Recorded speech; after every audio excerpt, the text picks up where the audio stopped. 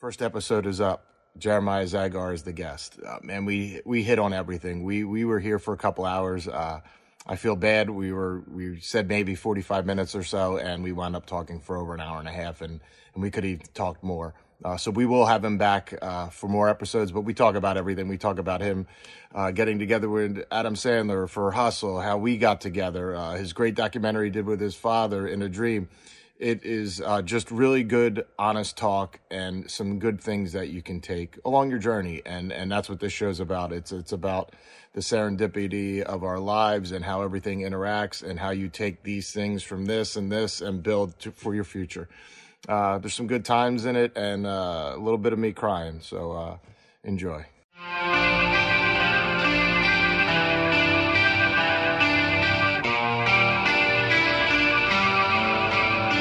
Tell everyone how we met, because this is like, if you look at us on paper, it's like two guys that probably shouldn't get along, but like, I love you. I think you're amazing. Mutual feelings, mutual. So like, tell everyone how we met. Well, I got a call from this guy, Max Heckman. Yep. And Max was a producer at Vox, is a producer at Vox, or head of production. He makes shows happen. And, you're like me, dude. We don't know labels for stuff. We just know that this guy does. He's this. a multi-hyphenate. He's Yes. a multi-hyphenate. He's a very smart man. And he had seen he had been brought a short film about the Monster Factory that was awesome. And he sent it to us. He had seen my film at Sundance called We the Animals, and I think he really liked that movie and knew that I had a documentary background, and so was interested in turning this short film into a series. Right. And so we got it at Public Record. Jeremy Yakis, who's my partner and producer, and we were blown away. I think that we were blown away not just by the short, but like by you specifically. I think that I think that when you're making a documentary, when you're thinking about the possibility of making a documentary, it's not that you're thinking about the story. You're thinking more about the characters. Am I going to get the real person, or am I going to get somebody who's saying what they think they should say, or are they going to be reserved when the camera starts rolling? And does this person have a reason to be? Like does he?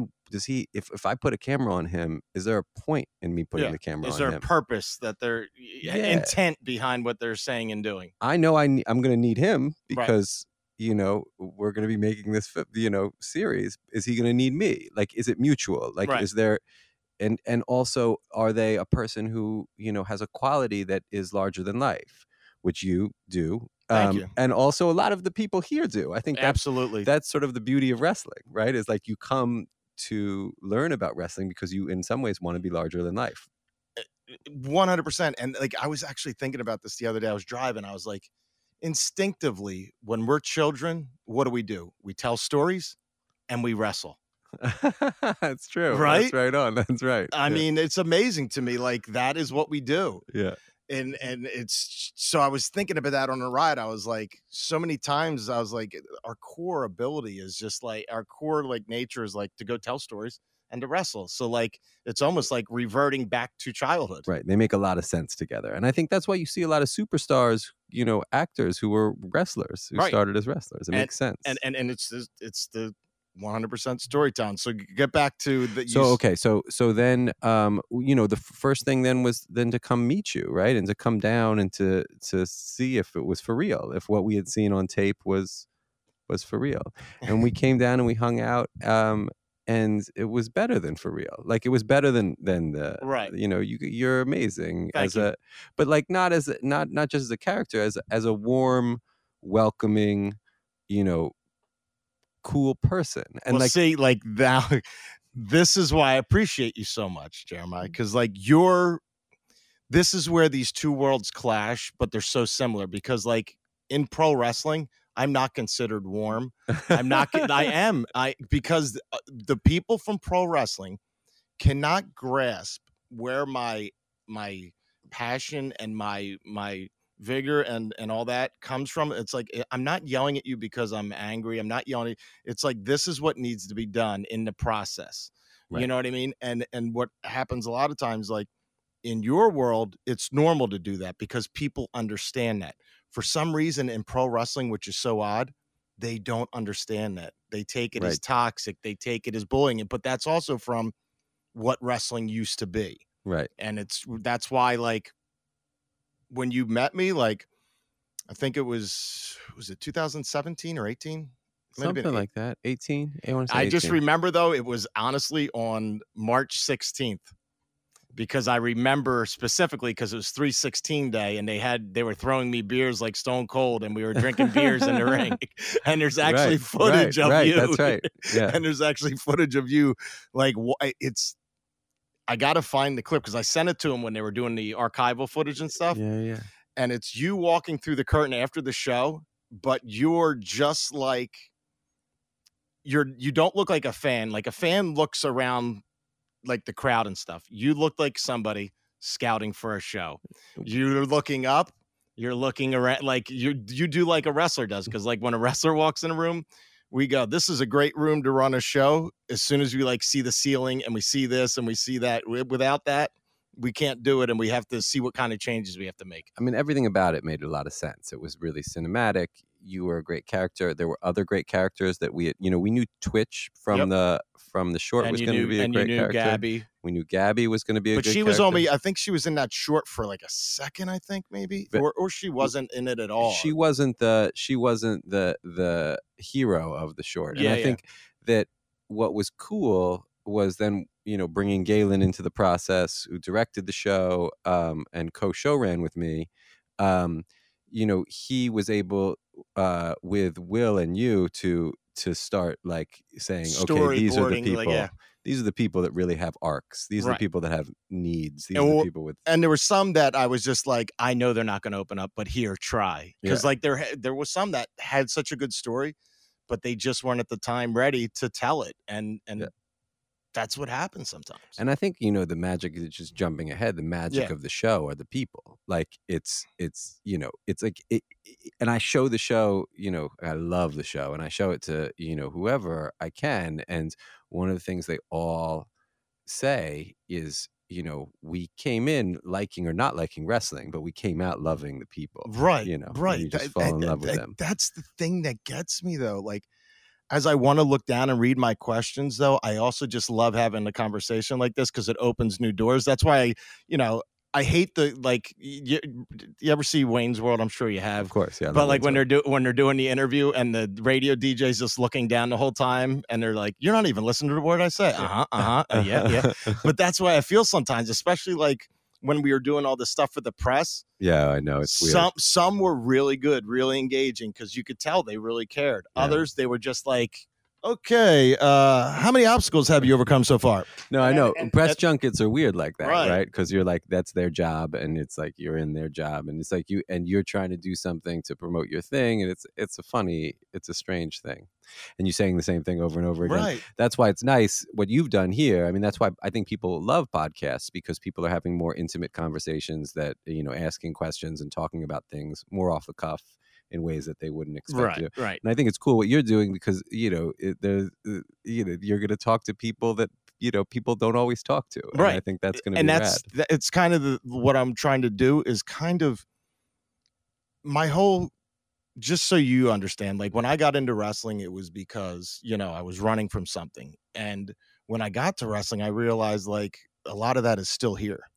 Right. Like a lot of toxicity, a lot of just abuse. And like, I was not like okay with it, but I was kind of like, oh, all right, whatever. It's part of hazing. It's part of this. It's part of that. And then I got to the point of like, no, maybe we should get out of that. So I was like, my injury came and I was like, all right, cool. Let me just go off into the sunset until I have a chance to change it, and then this arose and I was like, all right, cool. This is what I'm doing. And I just remember like, I think it was around 2012 or 13 is when people were having the conversations and we were like, no, wrestling, you're just supposed to do this. You don't worry about that. Stop white knighting, stop trying to do this. And I'm like, well, no, like I'm a coach. Like you don't have this around people. You look out for people.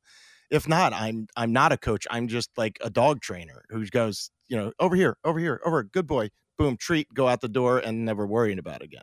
Yeah, I think and that makes me think about, I think, one thing we saw was that this place was filled with a lot of love, and I think that is rare. It's rare that you walk into any organization and that's something that's so present. You can feel the love. And it's not the phony, because like that's another thing I don't do, because like somebody was like, could you not do that? No, I can't. Like this is fucking me. Like just saying that just felt natural than saying, no, this is me. I have to say, this is fucking me. Right. It's you. It was honest. And everybody, and you were asking your students to be honest. Right. Sometimes more honest than they had been with themselves ever. Yeah. So that was a cool thing. I mean, that was, revelatory in so many ways, and still is when I watch the show. When I watched it for the first time, I found out stuff I didn't know. And making it, I found out stuff I didn't know. Like, when did you know that this was the line of work for you? I wanted to be a video store clerk first, because I was like kid, and I was not like. What age was this where you're like, I just want to be a video store clerk? 8. Okay, yeah. I was, because I wanted to work at a gas station. I wanted to pump gas because I thought it was so cool. Exactly. You're like a kid. At first, like, my son wants to be a marine biologist. I wanted to be a marine biologist, but I was just because I like swimming. You make decisions. You're like, oh, I like swimming, marine biology, or then you're like, I like watching movies. I mean, I just liked watching movies. I was kind of like chubby, and I was, I was very dyslexic, and I wasn't like, I didn't have a huge friend group or whatever. So I watched movies all the time. Was it more cinema, like in the theater, or videos? Both, everything. Yeah, me too. So I lived in South Philly, and so we had like 4 movie theaters around us, and then we had the TLA video store, and I would go to TLA and rent a movie a day, and I would go to the movie theater as much as I could and watch movies, and that's all I got. My mom, when I would say to my mom, like, what do you want for Christmas? What do you want for your birthday? What do you want for Hanukkah? Whatever. We got all of it. But I would say, I want, movie tickets. I want video, the video. And I love the people at the video store. They would, like, I would ask them questions, what's a cool gangster film? Who's a director I should watch? And they would answer, and they would like tell me. Back then, you actually had people that worked at the video store that had a passion for like video. It's like my way to be in the industry before getting in the industry, and they were the coolest. I still remember these people. Like, they were like, they were the coolest to me. You would, if you saw them on the street, you'd be like, whoa. But like some of them, but I think that, to me, they were like my heroes, because, they'd watched every Spike Lee movie, they'd watched every John Huston movie, or like they could tell me, oh, these are all the John Waters films that are a little too old for you, whatever. I was like, I could, I could ask them questions about things. I loved. We had one. I don't know if you had them in Philly, but wall to wall sound and video. Do you remember that? I know wall to wall. Yeah. So we had one, and they were letting me rent movies I had no business renting. Right. Exactly. Like, I was renting. I remember it was 1983. Like, I'm renting Maniac. Yeah. And Blood Sucking Freaks. Like, these horror movies. They're like telling you to do that. They're like saying you should. And that made them cooler, because they were older people who were willing to tell you, to open worlds to you that your parents or your even your friends would never open up to you. And I was drawing like lines of like where I was. I fell in love with movies and all because it was the only time me and my family would get together and actually have fun. Because usually it would be drinking and fighting and partying and this and that. But like, movie time was like a time where everyone was quiet, everyone got along, everyone laughed, and I got to stay up late. I mean, I watch. My son is 8 years old now, and my friend and I, we played him the Goonies this summer. And watching him watch the Goonies was better than anything I've ever seen. Like, it was like one of the most miraculous things. It was just like he was jumping out of his seat and screaming and laughing. See, I envy that, man, because I don't have that with my kids. My kids do not like I watch my youngest with my wife. She has the relationship with my wife that I had with my mom. I was my mom's shadow as a kid. It wasn't until like I got up and got older that I like started blaming her for all my problems when that wasn't the issue. It was more or less she got thrown into being a parent like out of high school. Right. But like I look at those times and I see my daughter and I'm just like even for our TV show, I'm like, hey guys, they don't even want to watch it. That's crazy. They go, there's not enough of us in it. It was cool showing them the first couple episodes Yes. at that Well, that's screening. because they like to be treated like big deals. Cause like they see like even like when we got there for the screening, I didn't know what to do. Like, I don't know how to be like, you see me during the whole process.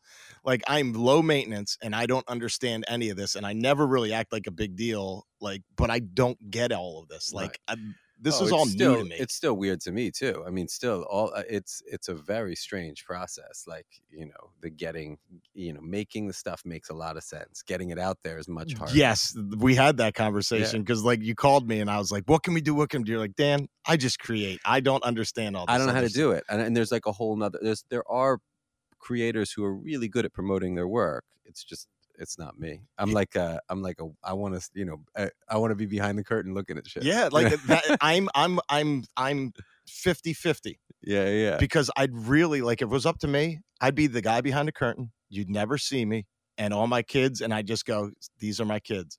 But sometimes I have to do like this right here. I want to do this. Well, you have to promote. Right. You have an organization that you have to promote. You Right. are the face of it more and more, I think. And so you have to learn how to do that more and more. And I'm going to be honest with you right now. Like, a lot of this is because like, I think I'm running out of time. Like I'm getting old. You know what I mean? Like people go like, oh, you're not that, but like I'm 50 and I've abused my body, not like drugs or anything, but like fights. You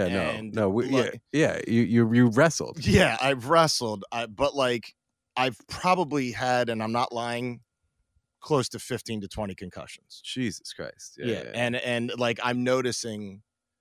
Right. You can start to feel Yes. And like I noticed some trembling. I think after 35, you start to see that you're like declining, man. But I didn't have it until probably like this last 6 months. Oh yeah. And it's just like, all right, cool. Now I have no choice, but now like I'm at that midlife crisis where like I should have done this and this because I'm capable of it. And I kept going, it's not the right time. Right. It's not the right time. It's not the right time. And that's why I'm like, I just want to do this. Yeah. Because like I've always wanted to do stand-up and I write for comedians and stuff, but I never have done it. Yeah. And I know I'd be good, like brilliant. Like seriously. No, I'm serious. Cause like honestly, I love that. But like this is the thing. Like everyone just like, and the reaction you had there, I love it, but it's also very like no, but I love the reaction I have. Like the laughter is like it's cool. It's cool to be confident, or it's cool to be 50 years old and be like, I want to do some new shit. Like I want to try shit I didn't do. But that's like cool. That's why the whole show it was going to be called "You'll Never Make It" because even when you make it, you don't feel like you made it. Right. And that's the way you got there is because you had that yearning to make it. You know what my father says? He said it was after a film festival. We won a film festival. It was my first film. In a dream. It was actually dude we got to talk about that afterwards because that was amazing. It was about him. So we won this festival, South by, and I called him. I was so sad. I was so depressed. I was like, Dad, why do I feel so depressed? We just won. And he said, you know, the only thing worse than losing is winning. You know, I think there's this feeling of like it never is what you want it to be. Yeah. Like you want to feel some kind of euphoria. Yeah. You want to feel like, oh, I did it. And it never is. No, like everybody was telling me about the show and all that. I'm like, I don't care. Like, you always want, you're like trying to climb. And I think so as I've gotten older, I've started to like exalt in the process. Mm-hmm. You know, like the process has to be the thing that you love. Yeah. You know, the making, and I'll tell you, you know, every other project I've ever been on has had difficulties and you know, pains in lots of ways, but Monster Factory was a joy, like from the beginning to end. It was just a joy. It was like we were looking at these episodes and they were just like magic, you know. And I was like, everything was just working, which is not always the case. Like, so what do you think was the issue? Why didn't this hit? I think sometimes you think like, why doesn't something hit at the moment? And then years later, I think that people will watch the show and love the show, if it, because it'll remain on the platform, it will exist and it will gain that kind of, just like In a Dream, it's like, you can think In a Dream didn't hit. Nobody watched In a Dream. Right. You know what I mean? Nobody watched In a Dream. In a Dream made it, got on HBO. It was sold to HBO, won a bunch of awards, but didn't hit. Right. It wasn't like a success. But people who see that movie are affected by that movie. Dude, it was amazing. And it's like, and that mad, like, and years later. And when I look back on it, I'll tell you the thing, when I look back on that film, I'm deeply proud of it. You know what I mean? I'm not like, oh, I should have done that, or I should have done this, or like I could have done this, or I don't think of it that way, Dude. And there are other projects I do think of that, but that one I just go, and it wasn't a hit. You know what I mean? Right. So like, that's what I'm saying. It's like, it was part of the journy. You Right. needed to do that before you got to here. And Right. you needed to do this before you get onto your next and one. Monster Factory may not have been a viewership hit, but it's a Right. hit. Like when I watch that shit, I'm like, that's a hit. Dude, It's a hit. It's it so works. good. It's so fucking good. Like I'm watching it. I'm like, how can't people get this shit? Well, I think they do get it. I think the people who watch it, I'm talking about the suits. I'm talking about the people that make the decisions. I think that what's happening in our, to be perfectly honest, what's happening in the world right now in terms of the entertainment world is that things with stars get seen, mm-hmm. and things that are IP, like that they already exist, get seen. You know what I mean? People are not watching new stuff as much. But here's what gets me. Okay, so like, you've invested this money in this project. Everyone's saying it's good, and then you're just like, okay, but let's build another. Like I said, so like I think I mean that's a question for people that I am not in touch with, right. Like I said, and you talk to the people that I am in touch with, and they're creative minded people, so they love the show, But like there are people that are running systems that think of things differently than we think of things, and I don't know, like it's not based on quality, it's not necessarily based on. But that's where we get into issues where you start to get where we're at now in society, where I agree. Like you think it's just Monster Factory. I mean, it's my it's my entire life, like ethos. It's like I love the stuff that people don't like, that like right. sneaks in the nooks and crannies. Like I love those movies that come out of nowhere, those shows that come out of nowhere. It's like those are my favorite Absolutely. things because they surprise you. But like what I'm getting at is like, I'm not in this for money, obviously, because I would have stayed with Verizon and made tons more money, right. Had great health benefits. I'm in this because like I love the art and I love the passion. We need to get to the point like where we have people in positions pushing the pencils that also love the art, and because what we're at now is you can't run art as a business. Yeah. You can't. I think it goes. So I think these things go in waves. Like if you look historically, there are times before, moments of intense creativity where people are just making the same shit over and over right. again, and that's what drives people to get into the 70s, and watch wild movies by people like Scorsese and mm-hmm. and De Palma and people that like now we think of as like old guard, but back then they were just first movie I ever saw shit. And I remember seeing in a theater was Scarface. Yeah, family movie night with and I was 8 years old, and it actually had an intermission. So we're out I just remember intermission, and we all go out, and it's so late, and the only movie that has intermission is Scarface, and all these parents looking at us kids at Scarface at age 8, 12, and 16 was my sister. Jeremy, I think one of the first movies he watched was Alien. I think he was like 7 or 8 or something, with his grandmother. Was my first movie watching in a drive-in was the original Jaws. That's awesome. Yeah, like, and then I just got to see it last summer with Tracy. I was like, we got to go see it in the theater. I saw it in the drive-thru. I want to see it in the theater. So they relaunched it. I just got to see it. That's really cool. Yeah. I mean, the truth is the movie theaters went out. I mean, the movie stores, the video stores, they went out of business.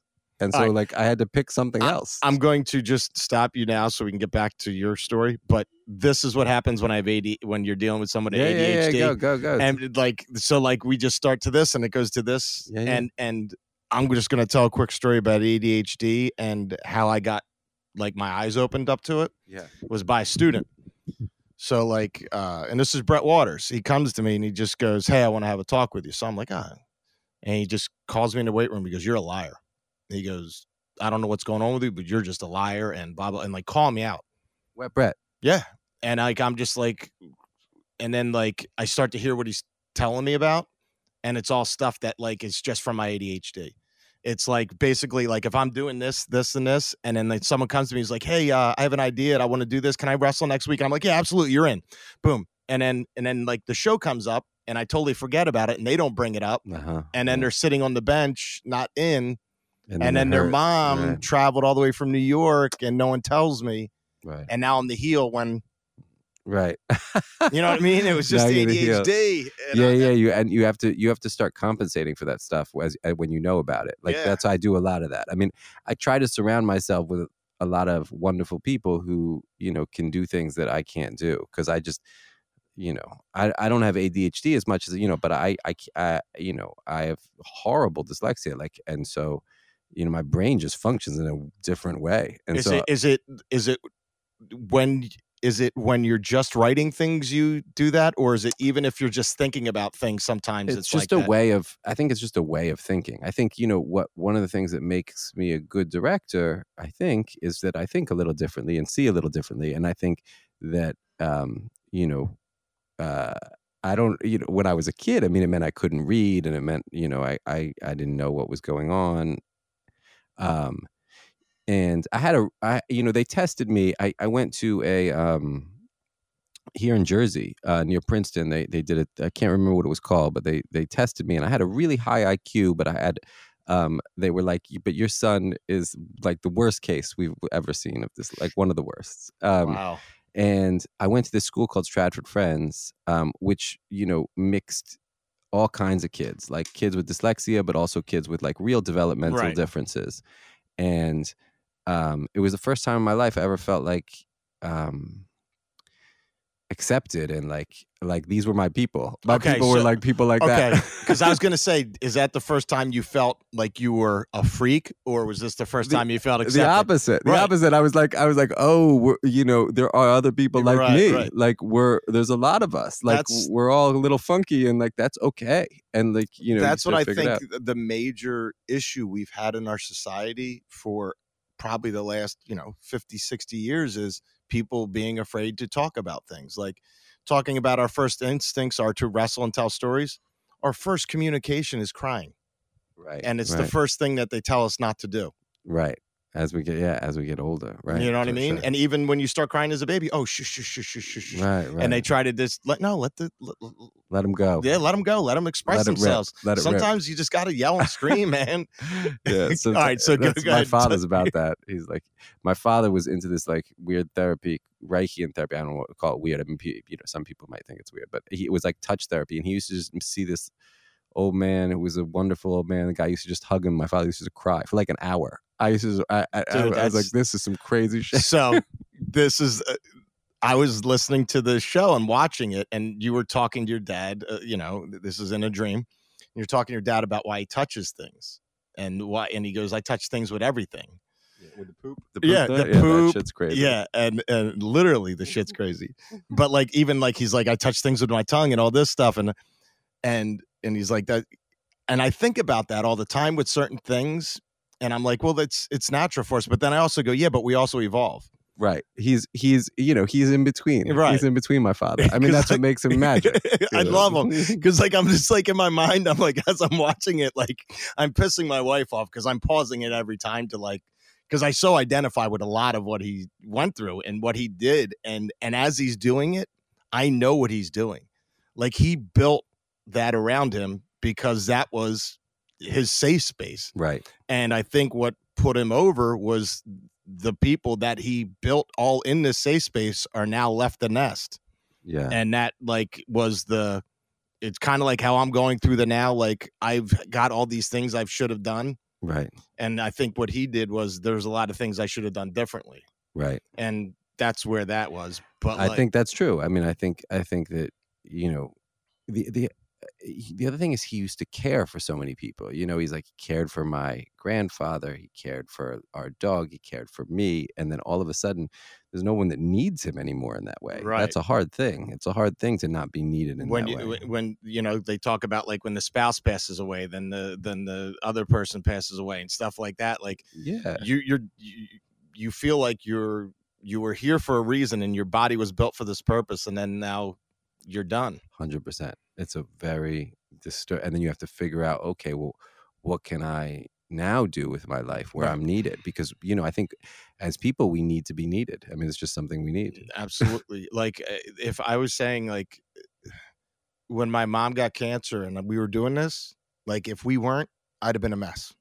Right. Like, granted, like doing this, I didn't get to spend so much time with her, but like, I know that she wanted me to do this, so like she loved it, but like being able to go back to that all the time, is awesome to me. Like, right. It gave her a reason. It gave you a reason, and it's like, it's amazing that that's on film, right? It's like so cool. It's the coolest thing. But like, this is the thing. Like, I'm sitting here teary-eyed. I take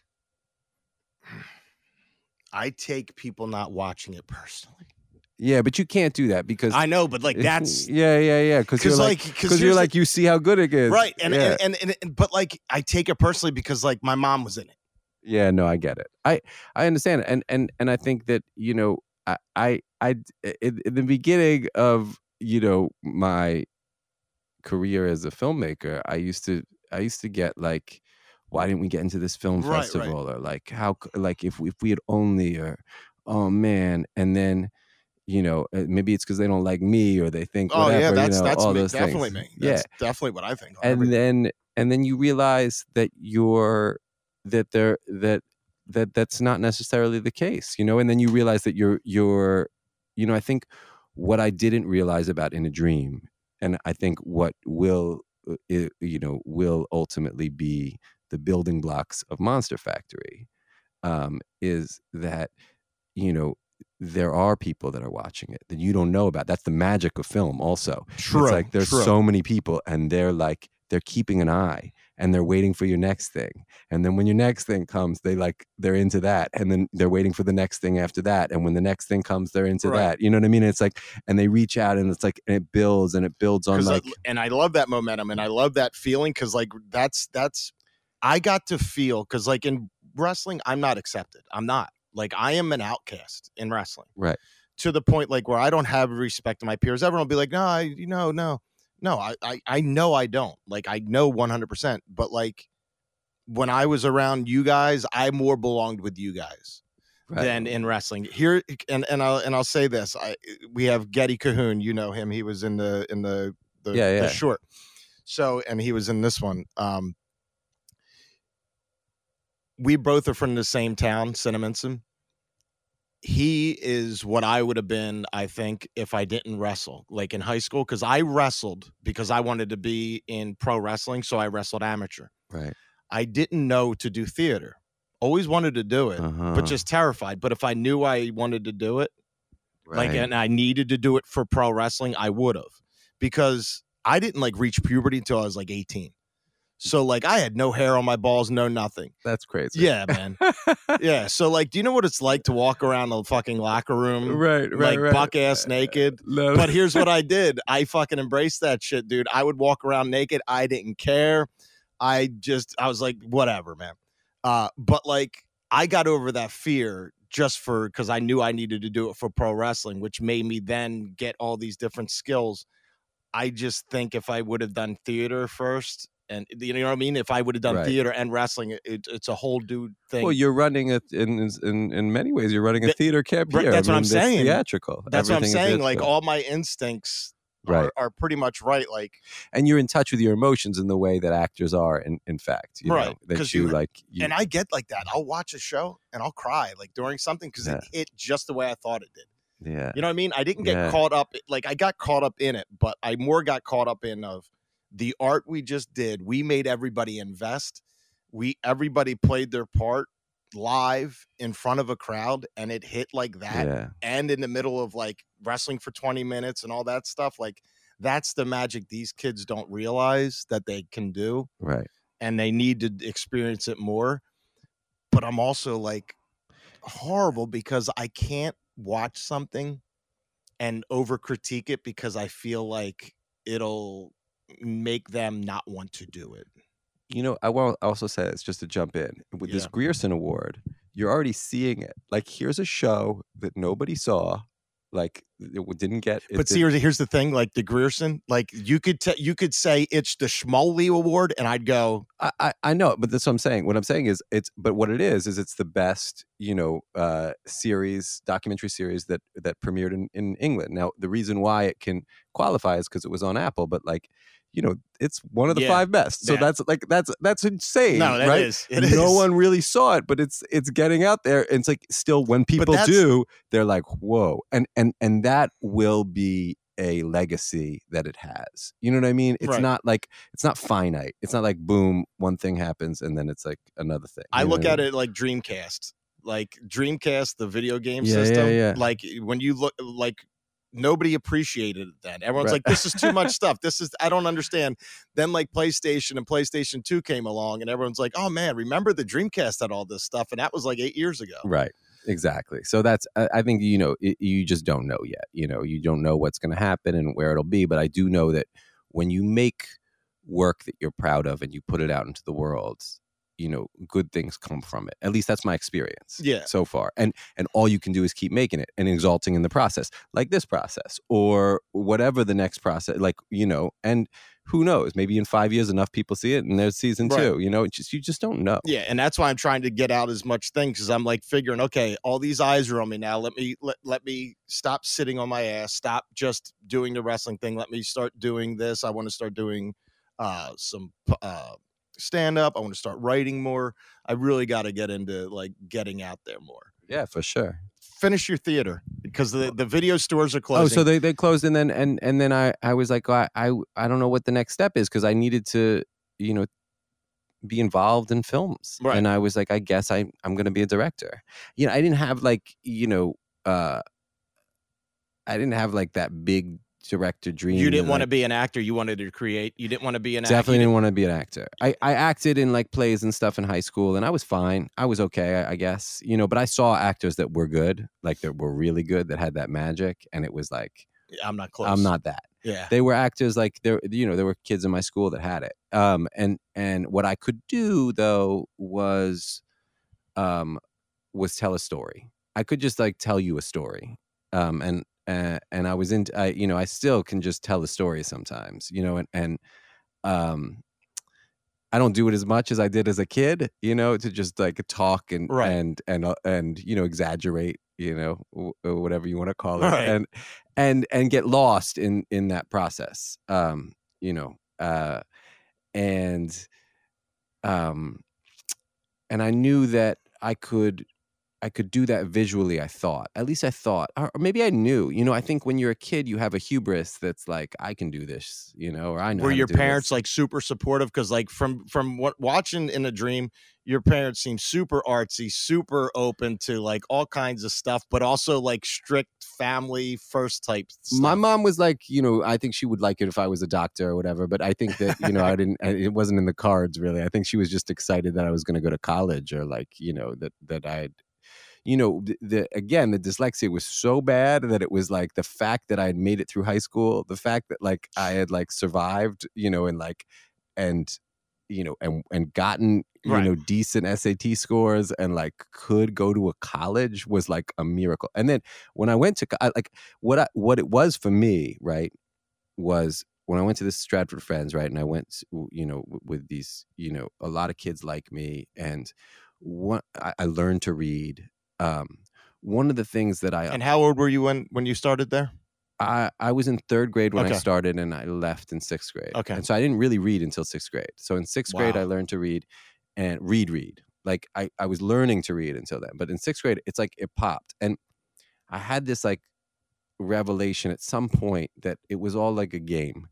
And that like if I learned to play the game, then I could like make it through the system. Yeah. You know, and like and I did, and I think my parents were just like psyched that I did that. That's so awesome. Like that like right now we're dealing with stuff with my oldest with anxiety and going to school. She's only been to school twice so far this year.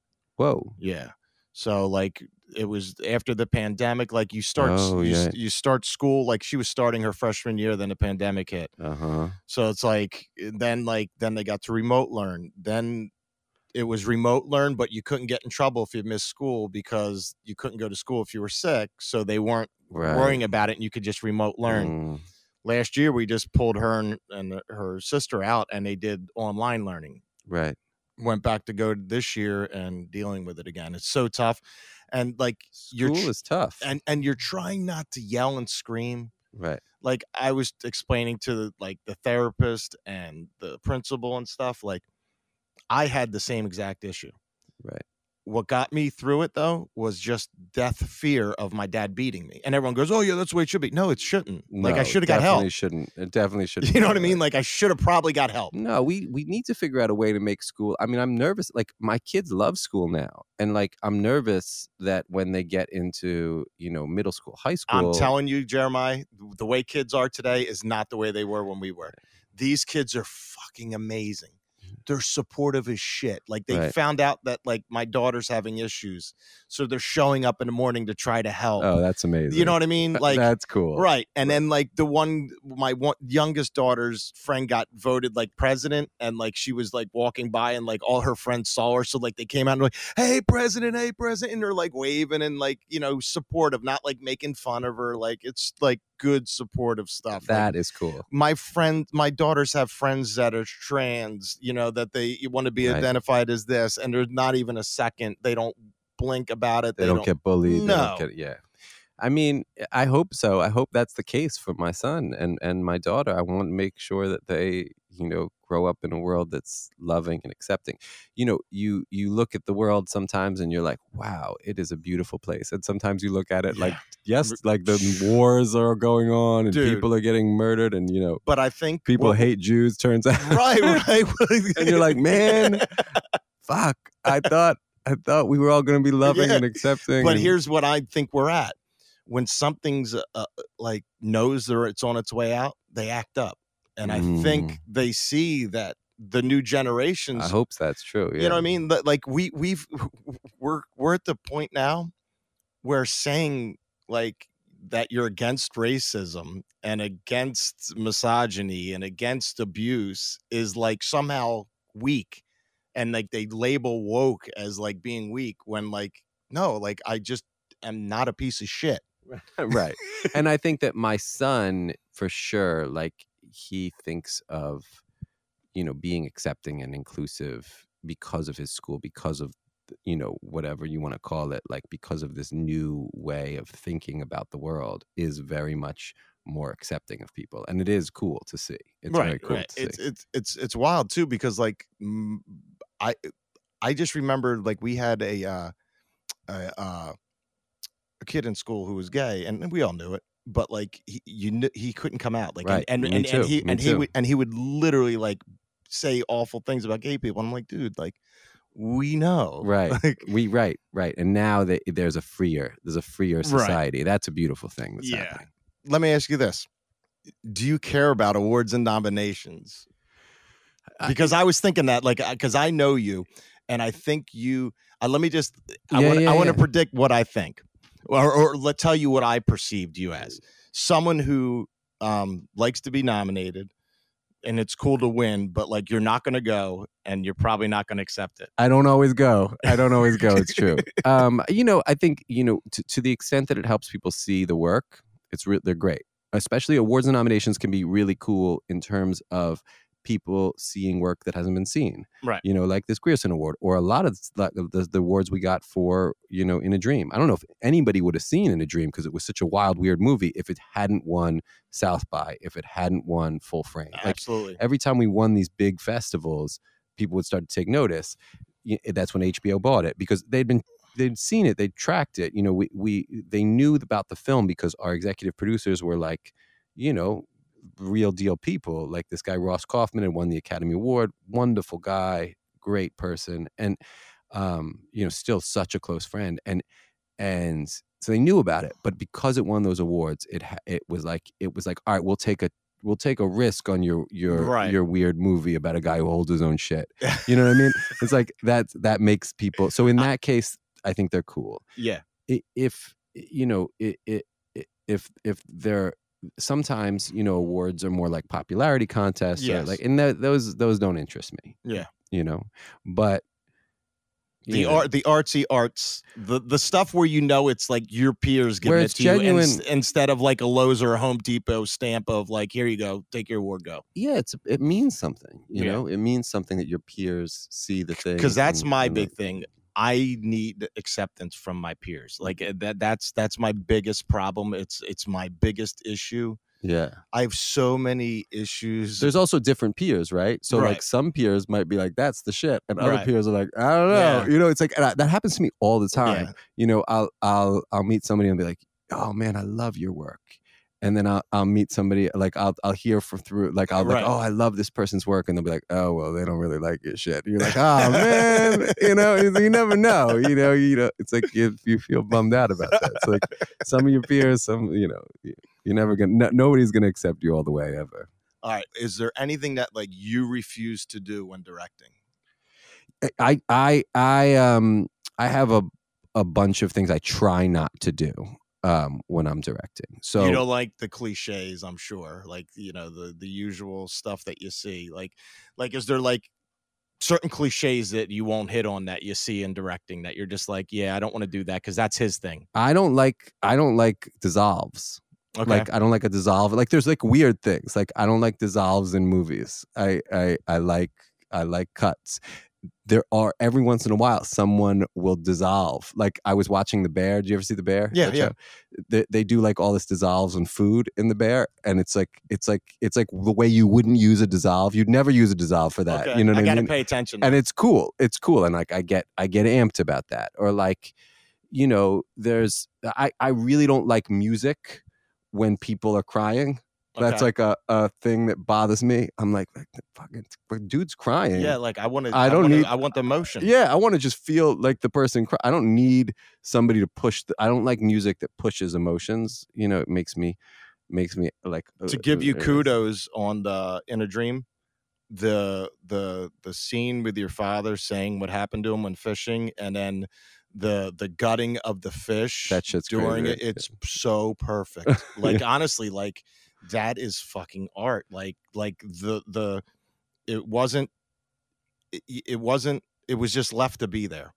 And it wasn't, you didn't try to put a bunch of images and stuff there that didn't belong. Yeah. And he's not saying this is bad or good. Yeah, he's just telling you a story, and you get to make up your own mind, you know? And it's like, I think, I mean, that's something that I you know, is like one of the things I like, you know, all the work that I've done. Monster Factory, In a Dream, We the Animals, you know, Hustle. No one's good or bad. Like I think that, like, you know, I think it's really important that like there aren't real villains, because like I don't see the world that way. You know what I mean? Like, yeah, there's the people, like, you know, whatever. It's a bunch of people that haven't figured it out yet. Yeah, I mean, look, there's murderers and psychopaths, but like take those out of the equation, right? Like let's take the awful world leaders and the psychopaths and the murderers. Let's take them, but like regular people. Yeah. They're just regular people with problems, you know? And I think that like, I want to try to make work that, you know, shows the difficulty of being a human being, you know, and then here decide. Yeah, you can decide, you can put your own judgment on it, but like, you know, being a person is hard. Living in this world is not easy, you know? So it's like, and that's what's so weird to me, because I don't get it, because we're a society, right? And like society works by like looking out for each other. I never understood the term like just look out for yourself. Like, because it's silly. Because if you're just looking out for yourself, you have one set of eyes on you. Right. And you can't look at yourself. Right. So how can you look out for yourself when opposed to if I'm in a room with 40 people, now I have 80 people watching me. Right. Right. And we're a community, man. We're a community that like, and we should be looking out for each other. I like, just don't get it. I don't get it. Like I don't know if it's like, if we got to the point now, like where there's so many scraps not left that we're just fighting. Right. And then when we get our full pizza, we go, yeah, dude, there's a scrap over there. And once you get it all, like, what do you got? You got nothing. Yeah. Like, it's like means nothing. That's why the pandemic was the biggest eye opener for me, because like I'm sitting here watching people lose their shit. And I'm like, I'm okay with this. Yeah. Like it's not like, not paying bills, I've not done that before. You know what I mean? Right. I've done that before. Not had money, I've done that before. Depressed, I've done that before. Like, you know what I mean? Like, I'm prepped for this. So, like, I'm watching all these people flip out, and never did I want to flip out. The only time I wanted to flip out when everybody was just flipping out. Right. So, like, I don't get the whole. No, I think we need to look out for each other. I think that's a beautiful thing about the Monster Factory. I think I love that about directing. I love when a film set works as a holistic experience where you can see everyone looking out for everybody else, making sure that they're elevating their craft. Like, I love the combination of different talents working together to elevate a craft. That is a hive mind vibe is cool. And when you're in like a scene where, you know, that is happening and that magic is taking place and everybody's working towards a goal of making something impossible possible, that is cool. And everybody can get behind that and everybody can relate to it. That's the coolest thing about directing. When you don't have to direct, when you're like, all right, I don't have to do anything right now because everything's just working. I did not. Have you watched Ted Lasso yet? No, I haven't watched it yet. Okay. I haven't watched it yet. So I did not watch it until our show came out. I didn't have. And you loved it, right? I loved it, and like that's why I thought like we were a shoo-in, because I'm like, oh my god, like, because during it, as I'm doing things, people are like, oh, you must watch Ted Lasso. Like, most of the things I discover is because, like, for example, I love Abraham Maslow. I can read Maslow all the time. I love Maslow. And I discovered him by someone going, oh, you must read Maslow by the way you talk and the way you do things. And I go, I have no idea who that is, but now I'm going to look him up. Right. So like, there goes my ADHD again. Ted Lasso. So during it, we're going and people are like, oh, you must watch Ted Lasso. I'm like, I have no idea. And they're like, they said something like, oh, that's Roy Kent. And I'm like, I have no idea what you're talking about. So like, when I got to see it, I'm like, oh my God, this is like us, but like we're real. Like Ted Lasso is us, but real. Like the Ted Lasso way is the way I coach. I don't really coach. If you watch, I never get in that ring and I never beat up anybody. I never suplex anybody. Every once in a while, maybe, but like a little bit. Yeah. But like, I don't get in there and have to do anything, because like basically what I do is I teach them the basics and I let these kids discover their art themselves. You know what I mean? Right. Which is the greatest. Yeah. gift. Like here's some paint. I showed you how to paint. Now you go paint your picture. And what you're saying, just letting people discover what they're capable of is like, that's the magic of coaching. That is the miracle of coaching. But at the same time, and teaching. You're not so different than a teacher. Or, it's like a conductor. But I think every successful coach is a storyteller, because they get to see their journey that they're taking, and they know, okay, this person needs tough love, this person needs this, they're at this arc right here where I need to leave them alone, they need to figure this out, right? And that's a really cool thing that you do at the Monster Factory. You look at people and you see a story that they don't even know, that they have inside them, and you can see it, and you can help them pull it out of themselves, and it's just a matter of getting it out of them. Yeah, that's an amazing like, I don't have that ability really. I there's a woman I work with, her name is Noelle Gentile. She's an acting coach that, she has that ability with non-actors. Like, the reason why the non-actors are good in my movies is because of her. Right. And she brings out in them, what a potential that like they didn't know was there, and she can just see it, like, just like you. Yeah. She can see it, and she can bring it out. And like, we were talking about, and it didn't get into the movie or into the series, but like, just something like with Gabby and about her mom and the drugs, and like her first day in with her dad, I go, just so you know, and they didn't tell me anything about drugs, nothing. And I go, just so you know, we don't, I'm very anti-drug. We tell everybody if you're hurt, no pain pills, no nothing.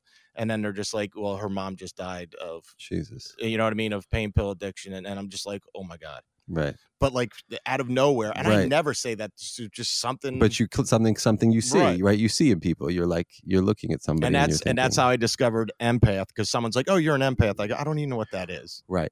You know, and probably one of the things you relate to about my father is, even though he's wild and crazy but he is an empath. Like, he looks at people and he's with them in the muck. You know, like when he I just got chills because I can, like, dude, like, that's why, like, me and you bond. Like, I get you. Like, I genuinely like I wanted you as my first guest, and like I started writing my book, I wanted you to be the first one to read it, because like I just think like there's something about you, like you're a good soul.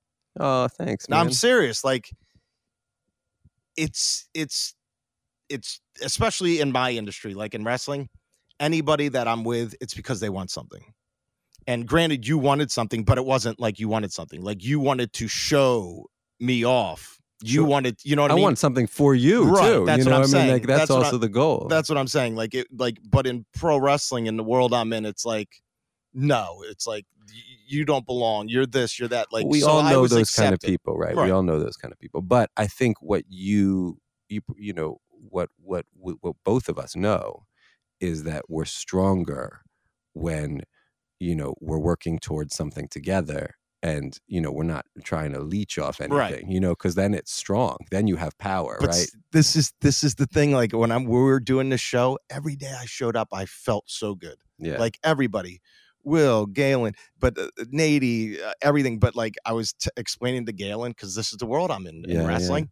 So Galen's the director, you know, and then one time, like, Nady comes in, and I was mad. I was like, why is she replacing Galen? Like, I'm thinking he's being replaced, right? Or now I'm just like, oh, Galen doesn't want to work with me anymore. Nady's coming to me. But you're like, it's a team. Right, it's a team, right? But I don't understand that, because in the world of pro wrestling, this is the way I've been. I mean, it's not always the way it is in film too. I mean, like, there's a hierarchy in film that I think, you know, ideally we can start, you know, breaking down. I think that, you know, film sets work best as teams. Like, we work best when, you know, the hierarchy is only there for functionality purposes. If it's there for power purposes, it becomes useless. It's not it's not like a dictatorship. It should be like everybody working together, common goal, because it's everybody plays a part. We're building a bridge, man. Right. You gotta. It takes a lot of people. The lights are just as important as the sound, is just as important as the it's just important as everything.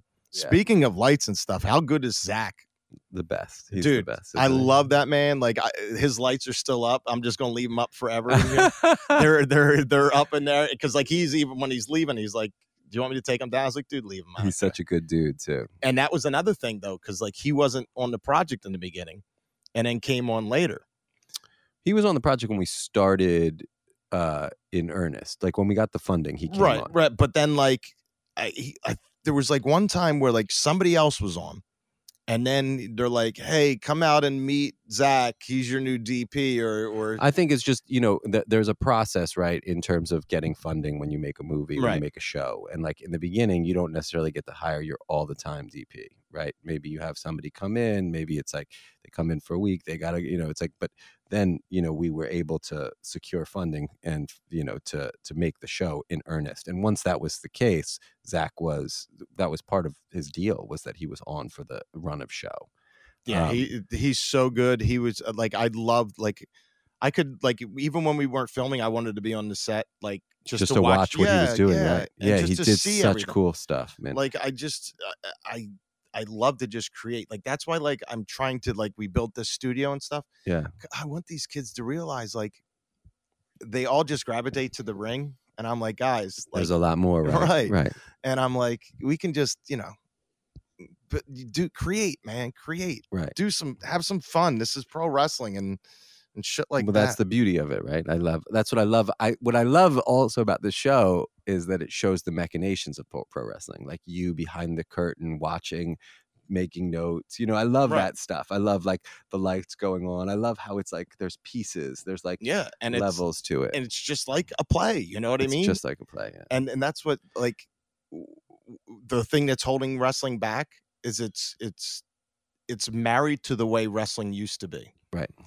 And that would just be like, imagine if I told you, hey, we need to study hair tonic to understand Listerine, because Listerine started as a hair tonic. Really? Yeah, I didn't know that. It was a hair tonic and something to clean you up for surgeries and stuff. Whoa, yeah, that's crazy. But you don't need to know that right now, right? Right. If their marketing dictated on that, but like pro wrestling is still in the mindset of the fans don't know it's real. Right, I know. And we're fixing these fights and they're going to wager on it. Like, we're still at that point. Right. When we're essentially, we're all actors. Yeah. Great actors. Right. and we do our own stunts. Yeah. And live. But that's why, like, we need to evolve and get to that. For example, everything that's going on with Israel and all that stuff. And good friend of mine is a wrestler, Jewish kid, is a champion over at AEW. And he talked in a promo a while ago, probably a couple months ago, about how when he was younger, they were throwing quarters at him and teasing him. Oh, yeah. So, we used to get that. Right. Pennies. Right. I guess inflation, they're throwing quarters. Yeah. So anyway, he said that in a promo months ago. Well, one of the wrestlers he's wrestling now or in feud with, he's been known to knock people out with a roll of quarters. So like he did like a thing like where he had the roll of quarters and had the guy's name on it, Friedman. So people are getting upset at this like it's real. Right. But like if this was an NCIS or you know what I mean? Right. It's a character. Right. It's a character. But this is what happens when wrestlers are tweeting in character all the time. Imagine if an actor's tweeting in character all the time. It's not healthy. Right. It is. And that's true. And you can never have a bad guy. Yeah. Right. How can you ever have a bad guy if you're going to get canceled? Right. Yeah. It doesn't make sense. No. That doesn't make sense. And that's why, like, it would be cool if there was a little bit of that curtain pulled back. Right. I think that's one of the things the show did. It was like we were showing machinations of how it works. Right. Right. I love that sequence where Gabby and you explain all the different pieces. Oh yeah, the heels, all that, because like I didn't know that stuff. Like I loved pro wrestling as a kid. But I didn't know all the different terms and all the like everything, and it's it's fun. That was that fun. We did that, and we did the filming at the college. Remember that? Did you see the cuts of all that? Yeah. And then we never used any of it. That's the thing. Sometimes some stuff you use, some stuff you don't. Here's the thing. That was probably and guys, we're pulling the curtain back on this one. This was probably the only episode, the only scene I wasn't on edibles. Because honestly, I had all those lines to read. They told me it was like they're like we're not going to have you just riff. It was a good scene. It was just like that's the thing about making films is there's a lot of good stuff that just goes away. Oh my God. Some of my favorite stuff in all of my movies just don't make the cut. And you're just like, and there's only so much you can do. And then you're just like, let me add a little bit. Next thing you know, you're like, I got another 40 minutes. I had this scene with Sandler and Robert Duvall at John's Water Ice. That was like my favorite. It was the best scene, but it just didn't fit anymore. Didn't fit. And it was like I still could watch the scene a million times. It was the funniest scene. It was like all about his blue suit and John's Water Ice, and it was like very Philly, and it meant a lot to me. And I love John's Water Ice, and I wanted to represent them, and I couldn't put it in the movie. I'm surprised they didn't just like stuff like that. I liked to see if like you could just do social media, like it's never in the movie. Yeah, I love that. I wish. Yeah. They have. They. What was that like working with Adam, and then being in Philly and all? Like that's got to be like the dream gig, right? It was awesome. I mean, I think that working with Adam was amazing. It was amazing to watch somebody at that place in their career act. Like he can just turn it on. And I'll say that also about Robert Duvall and and Ben and a lot of the people in that movie that are the seasoned actors that have done it a million times, like Queen Latifah, they could just turn it on. Yeah, it's crazy to watch. I saw that when I was writing for somebody. Like we're having a conversation like this. Yeah, I'm hearing in a headset 5, 4, 3, and this guy's doing this and just goes boom, and then goes right into it like, unbelievable. Hey, ladies and gentlemen, I'm like, wow. I can't turn it on, and so like watching people who can is amazing, and you know, Mr. Sandler can turn it on in you know, with the jokes and everything, and he's funny, but he also is, you know, he can just turn on the emotions. Oh too. yeah, and that it's impressive. When I watched that movie, I cried like a bunch of times because I could see parallels. Yeah. Like especially like he was injured. Yeah. I was injured. Totally. He couldn't do this. He couldn't do that. Like, you know, the wife, the kids, all this stuff, the not getting the respect, not getting that break. Right. And he's not a perfect person, right? He's Right. like, he's got an accident that was his fault. He was a drug driver. I like that too. He's like, he's not a perfect person. Yeah. That's what we need more of, this, to see those flaws. Yeah. To understand Characters not everybody's who aren't perfect. Heroes. Yeah. The hero doesn't have to be a hero. Mm-hmm. Anyway, so that was cool. And then being in Philly was, you know, I think at the time I didn't think it was like anything special. I was just like, oh, I'm back in Philly. I'm going to see my parents. In retrospect, when I watch it, you know, when I see the scenes, I'm like, oh, that's my city. Right. And like, I know where those things are. And they wouldn't be in this film unless I was the director. Right. And that's cool. And you know, and everybody who was from Philadelphia who was involved in the movie, I mean, including Jeremy, and like, you know, I think that sentimental, you know, we love our city, right? And we love our sports in our city. You know, it's like, look, I grew up in an artist family, but like in Philly, if you're in an artist family, it doesn't matter. You watch the Eagles, you know, every Sunday, you know, it's like the Sixers matter, the Phillies matter, like, you know, they matter also. Like in New York, sports teams don't really matter because there's so much going on. Yeah. Like people care about the Yankees or whatever. They care about these, like, and there's some diehard fans, but like as a city, it moves without the sports teams. Philly doesn't move without Philly's sports. The best sports town there is. I mean, like I've been to other places, man.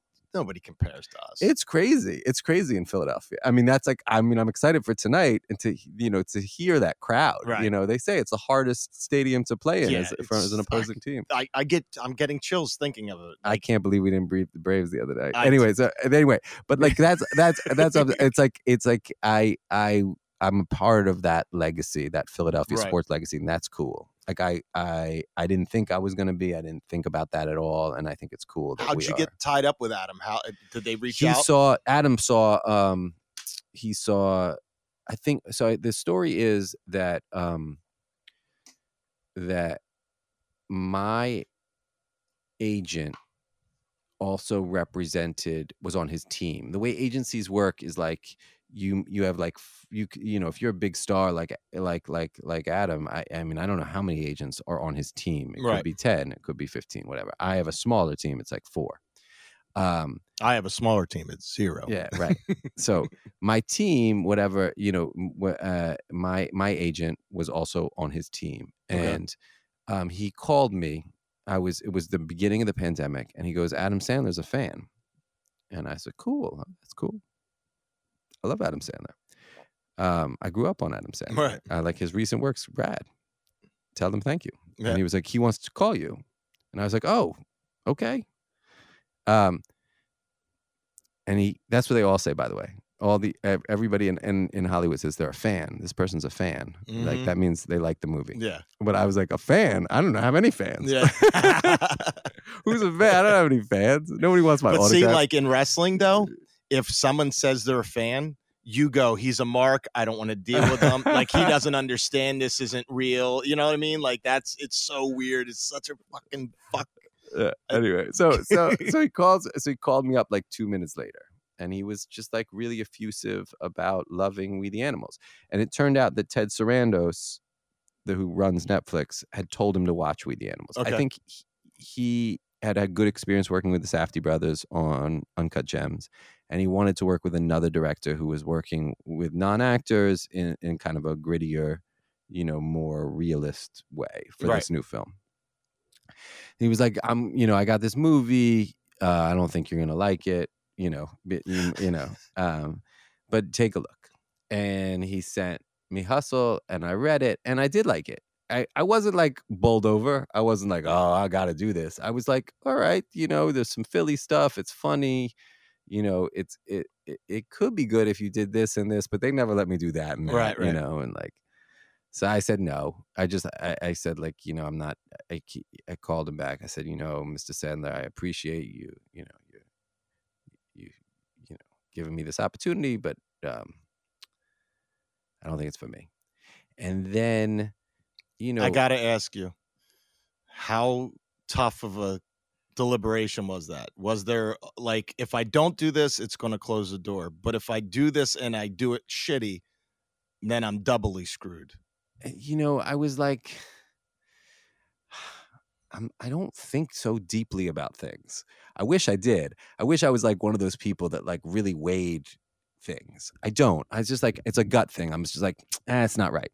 It's too much. Like, it's going to be, like, there's too many obstacles, in making a Hollywood movie, and you'd have to cast all these non-actors, and you'd have to like, do it, in these like really specific ways. Right. And we'd have to bring our whole team on, and like, my it's acting gotta be coach so like, tough to get athletes. I was just like doing this actors. Yeah, I was like doing this. I just like that nobody will ever let me make it right. Right. I was like, and then, I just couldn't get the story out of my mind. I think part of that is because I loved sports films growing up. Mm-hmm. I loved like the simplicity of a sports film, like the simplicity of a person who can't do something and then figures out how to do it. Yep. Like we all have that in us. Yeah. And I believe in that. Like, I believe in the will of things. I think we will things into existence. Like, you can't will people to watch your shit, but you can will shit into existence. Yes. Like, Monster Factory is willed into existence. It is it's a sports film, but the making of Monster Factory is a sports film. That was 8 years in the making. The will of that, right? Yeah. And I believe in that. I believe in the will, like what I love about every sports, What's your favorite sports movie? My favorite sports movie is Hoop Dreams. Yeah. Have you seen Hoop Dreams? Yeah. I like it. Hoop Dreams is my favorite sports movie, but it's a documentary. I mean, I also there's another. A lot of them are basketball movies. I love Through the Fire. I love Hoosiers. There's a lot of them. I mean, to be honest, like Remember the Titans. I love Remember the Titans. Remember the Titans, so good. It's like I love sports. I just like I like Blue Crush a lot. You remember Blue Crush with the surfer girl? Oh yeah. I saw that when I was a kid. I just North Shore for me. I just like that. They can't do it. They can. I mean, obviously Rocky is the greatest. Right. It's like anyway. So then I my agent was like, we were talking to my agent. I was like, listen, I don't know. Ship is probably sailed, but I think that there is a way to make that a good movie, right? If they haven't found anybody or whatever. And then Sandler called me again, like 2 seconds later. It was crazy, and I was like, I think there's a way to make this a good movie if you do this and this and this. And he was like, all right, let's do that. Awesome. And I was like, okay, all right, well, and then we were doing it. I mean, that's the power he has also as one of the biggest stars in the world, is that he can just make shit happen, in the way that I probably never be able to. All right, well, let's get this for the record. What did he think of Monster Factory? He really liked Monster Factory. I sent him Monster Factory before it came out. Don't tell anybody. I know. And he was super into it. Yeah, he really liked it. So you trusted Adam Sandler to watch it, but not the star of the show to watch it. All right, you motherfucker. You had seen it already. We showed it to you before it came out. That was the but he really liked it. He really, really liked it. Yeah, that was cool. He watched it right away. I was like, he's like, what are you working on? I was like, I'm working on this. See, that's the stuff I love. I love to know that, like, someone not connected, no way that I would ever know. You know what I mean? Like, yeah. That's fucking cool to me. Yeah, like the reach that we had. Like that's it was into it. I think that you don't know how many people. Like, you don't know who's. Look, how many times just to say how many times you reached out, you loved something, and you reached out to the person who made it. Oh, well, actually, I do that quite often. How many times though? Almost every time. Every time you love something? Yeah. Wow. I love everything. I never reached out to anyone. Jeremy, I'm talking like people I have ties to is what I'm saying. No, but what I'm saying, like you love you love Scarface. Do you ever reach out to Brian De Palma? I thought you meant like if like one of my wrestlers does something awesome. That's not what I mean. Okay. What I mean is like people love things. That's the magic in some ways of filmmaking, is like you're separated from the creator, from the people who make them. It's like they just enjoyed the art, they left, and that's it, and then our relationship's over, done. Yeah. Sometimes I've loved things in the past, like really loved a movie or an actor, and I was a kid, I would go up to them and I'd be like, hey, I love you, and they were such dicks, right? And I was like, I'm not doing this anymore. This isn't worth it, man. This is not worth it. Because like you build up all this emotional attachment to the work, and you think that the person is going to somehow separate the art from the artist, man. Like it's tough. It's tough. And they're doing their own thing. They don't need you coming up to them and saying, I don't mind that. Like I don't care. Like I don't care about any of that. Like, and everyone's like, oh, you will. No, I don't. Like I don't. But my point is only like you don't know how many people saw that show and loved it, and you don't know how many people are really deeply affected by it. You just won't know. You will never know. I think what it is for me is it's super frustrating because like you have this good show, and nobody's watching it.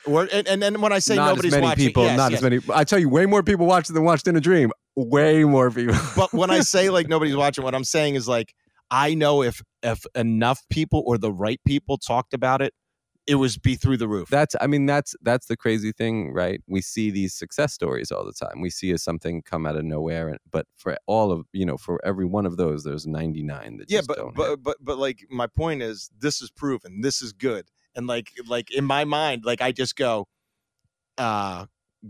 we built you a great house. Yeah, I get it. And then you just want to throw it out because the door doesn't fit. I get your frustration. Yeah. I'm frustrated in the same way, but I'm also aware that it's not finite, one. And then the other thing is that, those there are other great things that don't get seen as well. Like tons of them. And it's like, it's heartbreaking every time. Yeah. And especially because like my favorite movie, my favorite movie in the last 5 years, no one saw it. What? No, it's this movie called The 8 Mountains. It's like unbelievable. You never even heard of it. Yeah, you know what I'm never saying? heard of it. Yeah, watch The 8 Mountains. You're gonna cry your eyes out. Yeah. It is the greatest. It's like it's the best movie. Have you seen The Whale yet? I haven't seen it yet. I'm gonna yell at you. I know. Well, because I have 2 kids, so it's tough for me to see a movie. But this movie, I'm just saying, this movie you got to see it. I'm gonna watch The Whale. You watch The 8 Mountains. Yeah, I'm actually gonna write it down right now. 8 Mountains. And it's heartbreaking. It's heartbreaking that no one's seen that movie. It's heartbreaking that movie doesn't have an outlet in the United States, in the world that it deserves. Is it a foreign film? Yeah, it's Italian. It's Italian. I actually like reading captions. Yeah, I actually do. You're gonna love this movie because I find I dive into it more when I read it, and when I'm hearing it in a different language, then I start to identify with it more than if I just was listening to it. There, when I was a kid, foreign films were like hits. You would see foreign films like they were beloved. And I people just are not watching them in the same way that they used to, and it bums me out. Foreign films, super artsy and all that. What is your guilty pleasure though? Like, what is like one film? I have lots of guilty pleasures. Like a Roadhouse or I mean, The Goonies is the greatest movie of all time. But no, but seriously, so that's not even like Goonies is like a legit like Goonies. You're saying like a movie people think is trash, but I love, like a Steven Seagal Above the Law. I mean, a lot of them are comedies. Like I don't know if you ever saw My Blue Heaven. Yes, that's a slept-on movie. Dude, that is so fucking Steve Martin. Perfect movie as far as I'm concerned. One of my buddies, it reminds me of my buddy Matt Crowley. He literally I remember one summer that's all we would do is watch that movie. It would just be on HBO or whatever. So good. Best movie. Good. Grandma's Boy. I used to watch Grandma. Did you ever see Grandma's Boy? That's a Happy Madison movie that is magic. I have not seen that. You got to see it. It's like slept on movie. My favorite Adam Sandler is Little Nicky. That's my favorite. Right. So that's a great. It's like I mean, that's amazing. Yeah. He's just insane. That you got to see Grandma's Boy. But I'm just saying, like, those are a lot of times for me, it's like a dumb comedy. Right, like a Tommy Boy, yeah, like Cannonball Run I was brought up on. Yeah, I love Cannonball Run. I love those movies. I'll watch a dumb comedy. Like, I mean, when I was a kid, I was obsessed with Van Damme. Yeah. I like Bloodsport and like Kickboxer. I loved those movies. Lionheart. I think, again, because they're the sports movie genre, right? It's an easy to story. What was the one where he was like the, maybe it was Lionheart, where he like comes to the city and he like gets in backyard fights. Oh, I don't know. I don't read it. Might have been. I think it was Lionheart. It's not as much like Kickboxer and where he goes to big tournaments. These are like backyard, like roadhousey type. I believe it might have been Lionheart because I think like in one of the scenes he's fighting the guy in a pool. Right, Lionheart. Right. Yeah. So I loved those movies. Like I loved those movies back in the day. I was a Steven Seagal guy. Oh, were you? Yeah, because not now, huh? No, I love him now, just for the over the top that he is right now. Like he's like 400 insane. pounds. Yeah, he's like throwing people around. He's like hanging out with Putin and just being an idiot. And and then like telling people like from UFC like that like they won the fight because he showed them this kick or something. It's amazing. It's crazy, crazy stuff. But that's like those, like, for example, like him and like Corey Feldman fascinate me. Right. Like Corey Feldman fascinates the shit out of me. Like somebody who's just so out there. And he was great too. When you rewatch the Goonies, you're like, but Chunk. Yeah. When I rewatched the Chunk, I was like, Chunk is a genius. Dude, did you ever watch his interviews and stuff? No. Dude, watch him. Like, I don't know whatever happened to him, but like he was like a character. Like he's like a lawyer now. He's like a big time like entertainment lawyer. Yeah. That's wild to me. That's because like I was watching some of his interviews. I was like, this kid's a star. Yeah. No, him and Data are the magic. Yes. It was double O negative. Double O negative. Exactly. All right.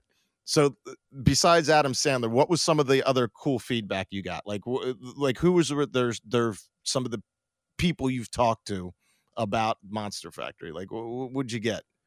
I mean, so Mr. Sandler was one of them, but like, one of the coolest things is like, just to be honest, for me, is like showing my parents. Like when I have this thing, is the same thing with Hustle. It's like if my mother likes it, right? Because she doesn't know anything about wrestling. Right. Wrestling scares the shit out of her. So like when they screened it and my mother loved it, that to me was like when she's cheering at the end for everybody in the show. When she's like psyched, that's a big deal to me. Like that made it for me, man. That's the stuff that matters for me. Like if my mother likes it, I'm like, all right, maybe I did something. My mother, when we saw, when I showed her Hustle, I showed her like multiple cuts of Hustle like throughout.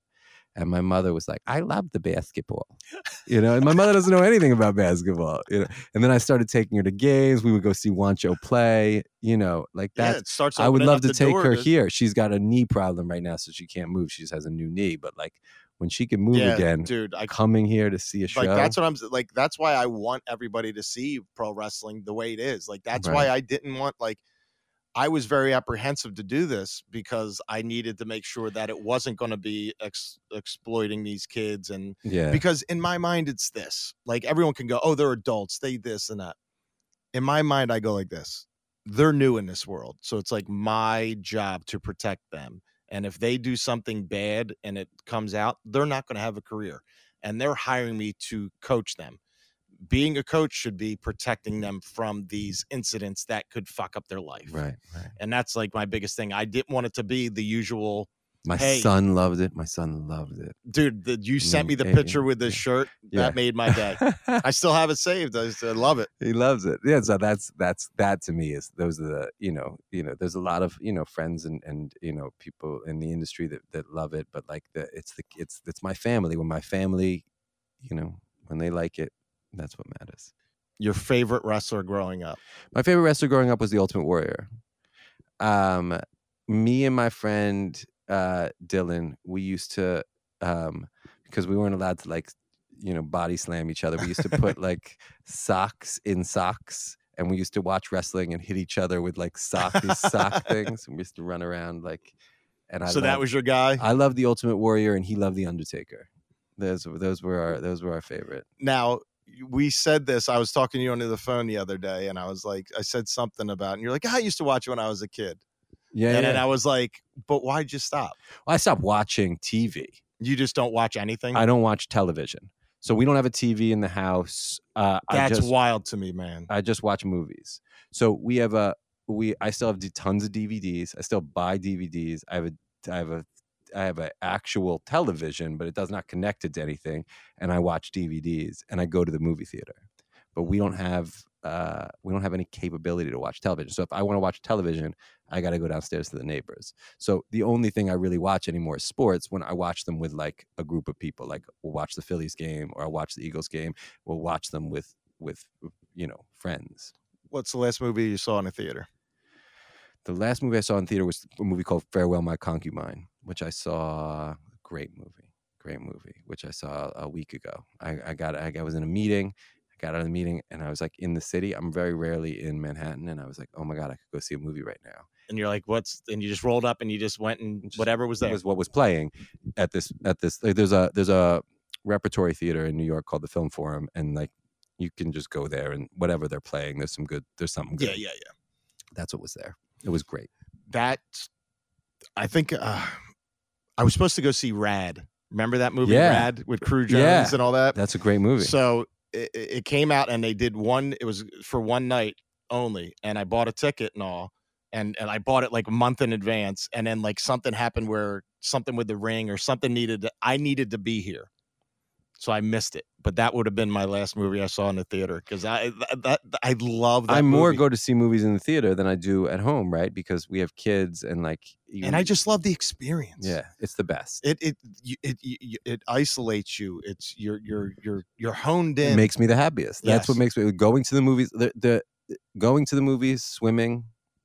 Those are the things that make me the happiest. As like, obviously my family and my kids and watching my kid watch the Goonies or like, right. Or like watching my daughter did exercises with me. We did push-ups together. Me and my daughter today. It was one of the happiest moments of my life. But like, the on a daily basis, swimming and going to the theater, because that feeling of immersion, like being surrounded and nothing else in the world is there. Yeah. That's the best thing for me. Love you, bro. I'm not even going to ask you the angriest. I've been angry. I don't know when I was the angriest, man. I've been angry. What does make you angry? When was the last time? And not even last time. Like, what makes you the angriest? Like, what would you say? Like, right now, if you had to change one thing in the world. Oh, man. I mean, there's so many things that change in this world. It's hard. But if you could think of one thing, because like, here's what I always do. I think of one thing that would balloon into all the others, because I always go to intolerance. Yeah, I mean, intolerance is up there. The way we're treating this planet makes me really angry. That's killing me. That's killing me, because I think about my kids and I'm like, that's. But then I'm angry at myself because I treat the planet shitty too. So like it's a self-perpetuating thing. It's like, cruelty. I hate cruelty. I just hate when people are cruel. I hate it for like no reason. I'm just like, why? Like, I get being, all kinds of things, but cruel, like deliberately cruel, is hard for me. I'm gonna leave you with this, and because I was talking to somebody, and someone's like, I can't figure this out. Actually, it's one of our students. He was calling me up, and I talked to him all the time, and I was like, try this if this helps, because they couldn't figure things out. And I said, you write, you're strict storyteller, right? And he's like, yeah. And I was like, all right, try this. I started doing this like in 2008 when I really started getting down. Yeah. And you should try it. I said, it'll help. I treat myself like I'm the hero in my story. Uh-huh. And anytime I have something to do or I make a mistake, I think to myself, if I'm writing this story, what would my hero do? So if I have a really shitty time or I'm really mean to my wife, what would the hero do? Right. The hero would apologize. The hero would do something. The hero would admit or, do something. He'd be a better person. Right. Than maybe I am. Right. You know what I mean? But like, that's the way I live right now. So like when I get these phone calls at 4 a.m. from a student who's going through shit, the hero would answer the phone call. Right. I love that. So like, that's the way I try to live my life on every single decision, everything I do. Cause like, I know what I've been through. I'm going to be fine. Yeah. I'm going to be fine. So like, the eyes looking out for each other is basically what I try to do. I love that, man.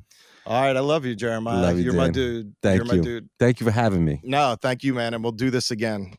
Well, that was the first episode. I hope you guys enjoyed it. Like I said, we could have talked for a lot longer.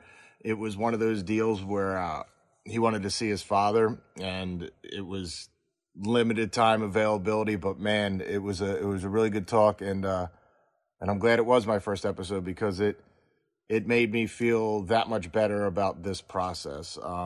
So many points he hit on that hit home with me, and I found solace in a lot of things he said, especially like about the show and about how it was a hit. It's just that some people just aren't on it yet. So yeah, it was very good. It was good. I needed that. Hope you guys did too, and hope it helps.